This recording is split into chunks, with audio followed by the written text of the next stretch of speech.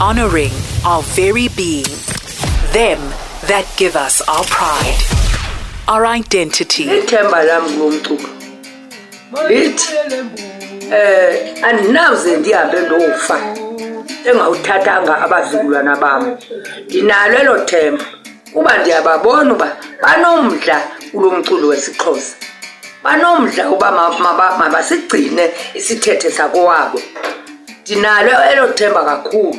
Umculo wesiXhosa ungena enhliziyweni uthi kuyilungise enye ingqondo yakho noma ubucinga kanjani wathatha umculo wesiXhosa uvela ube nalo ithemba elithi isento ethile ebiliqakile ngathi yawulunga. Ngicula umculo wasekhaya. Nourishing the roots that give us our being, a celebration of our inheritance.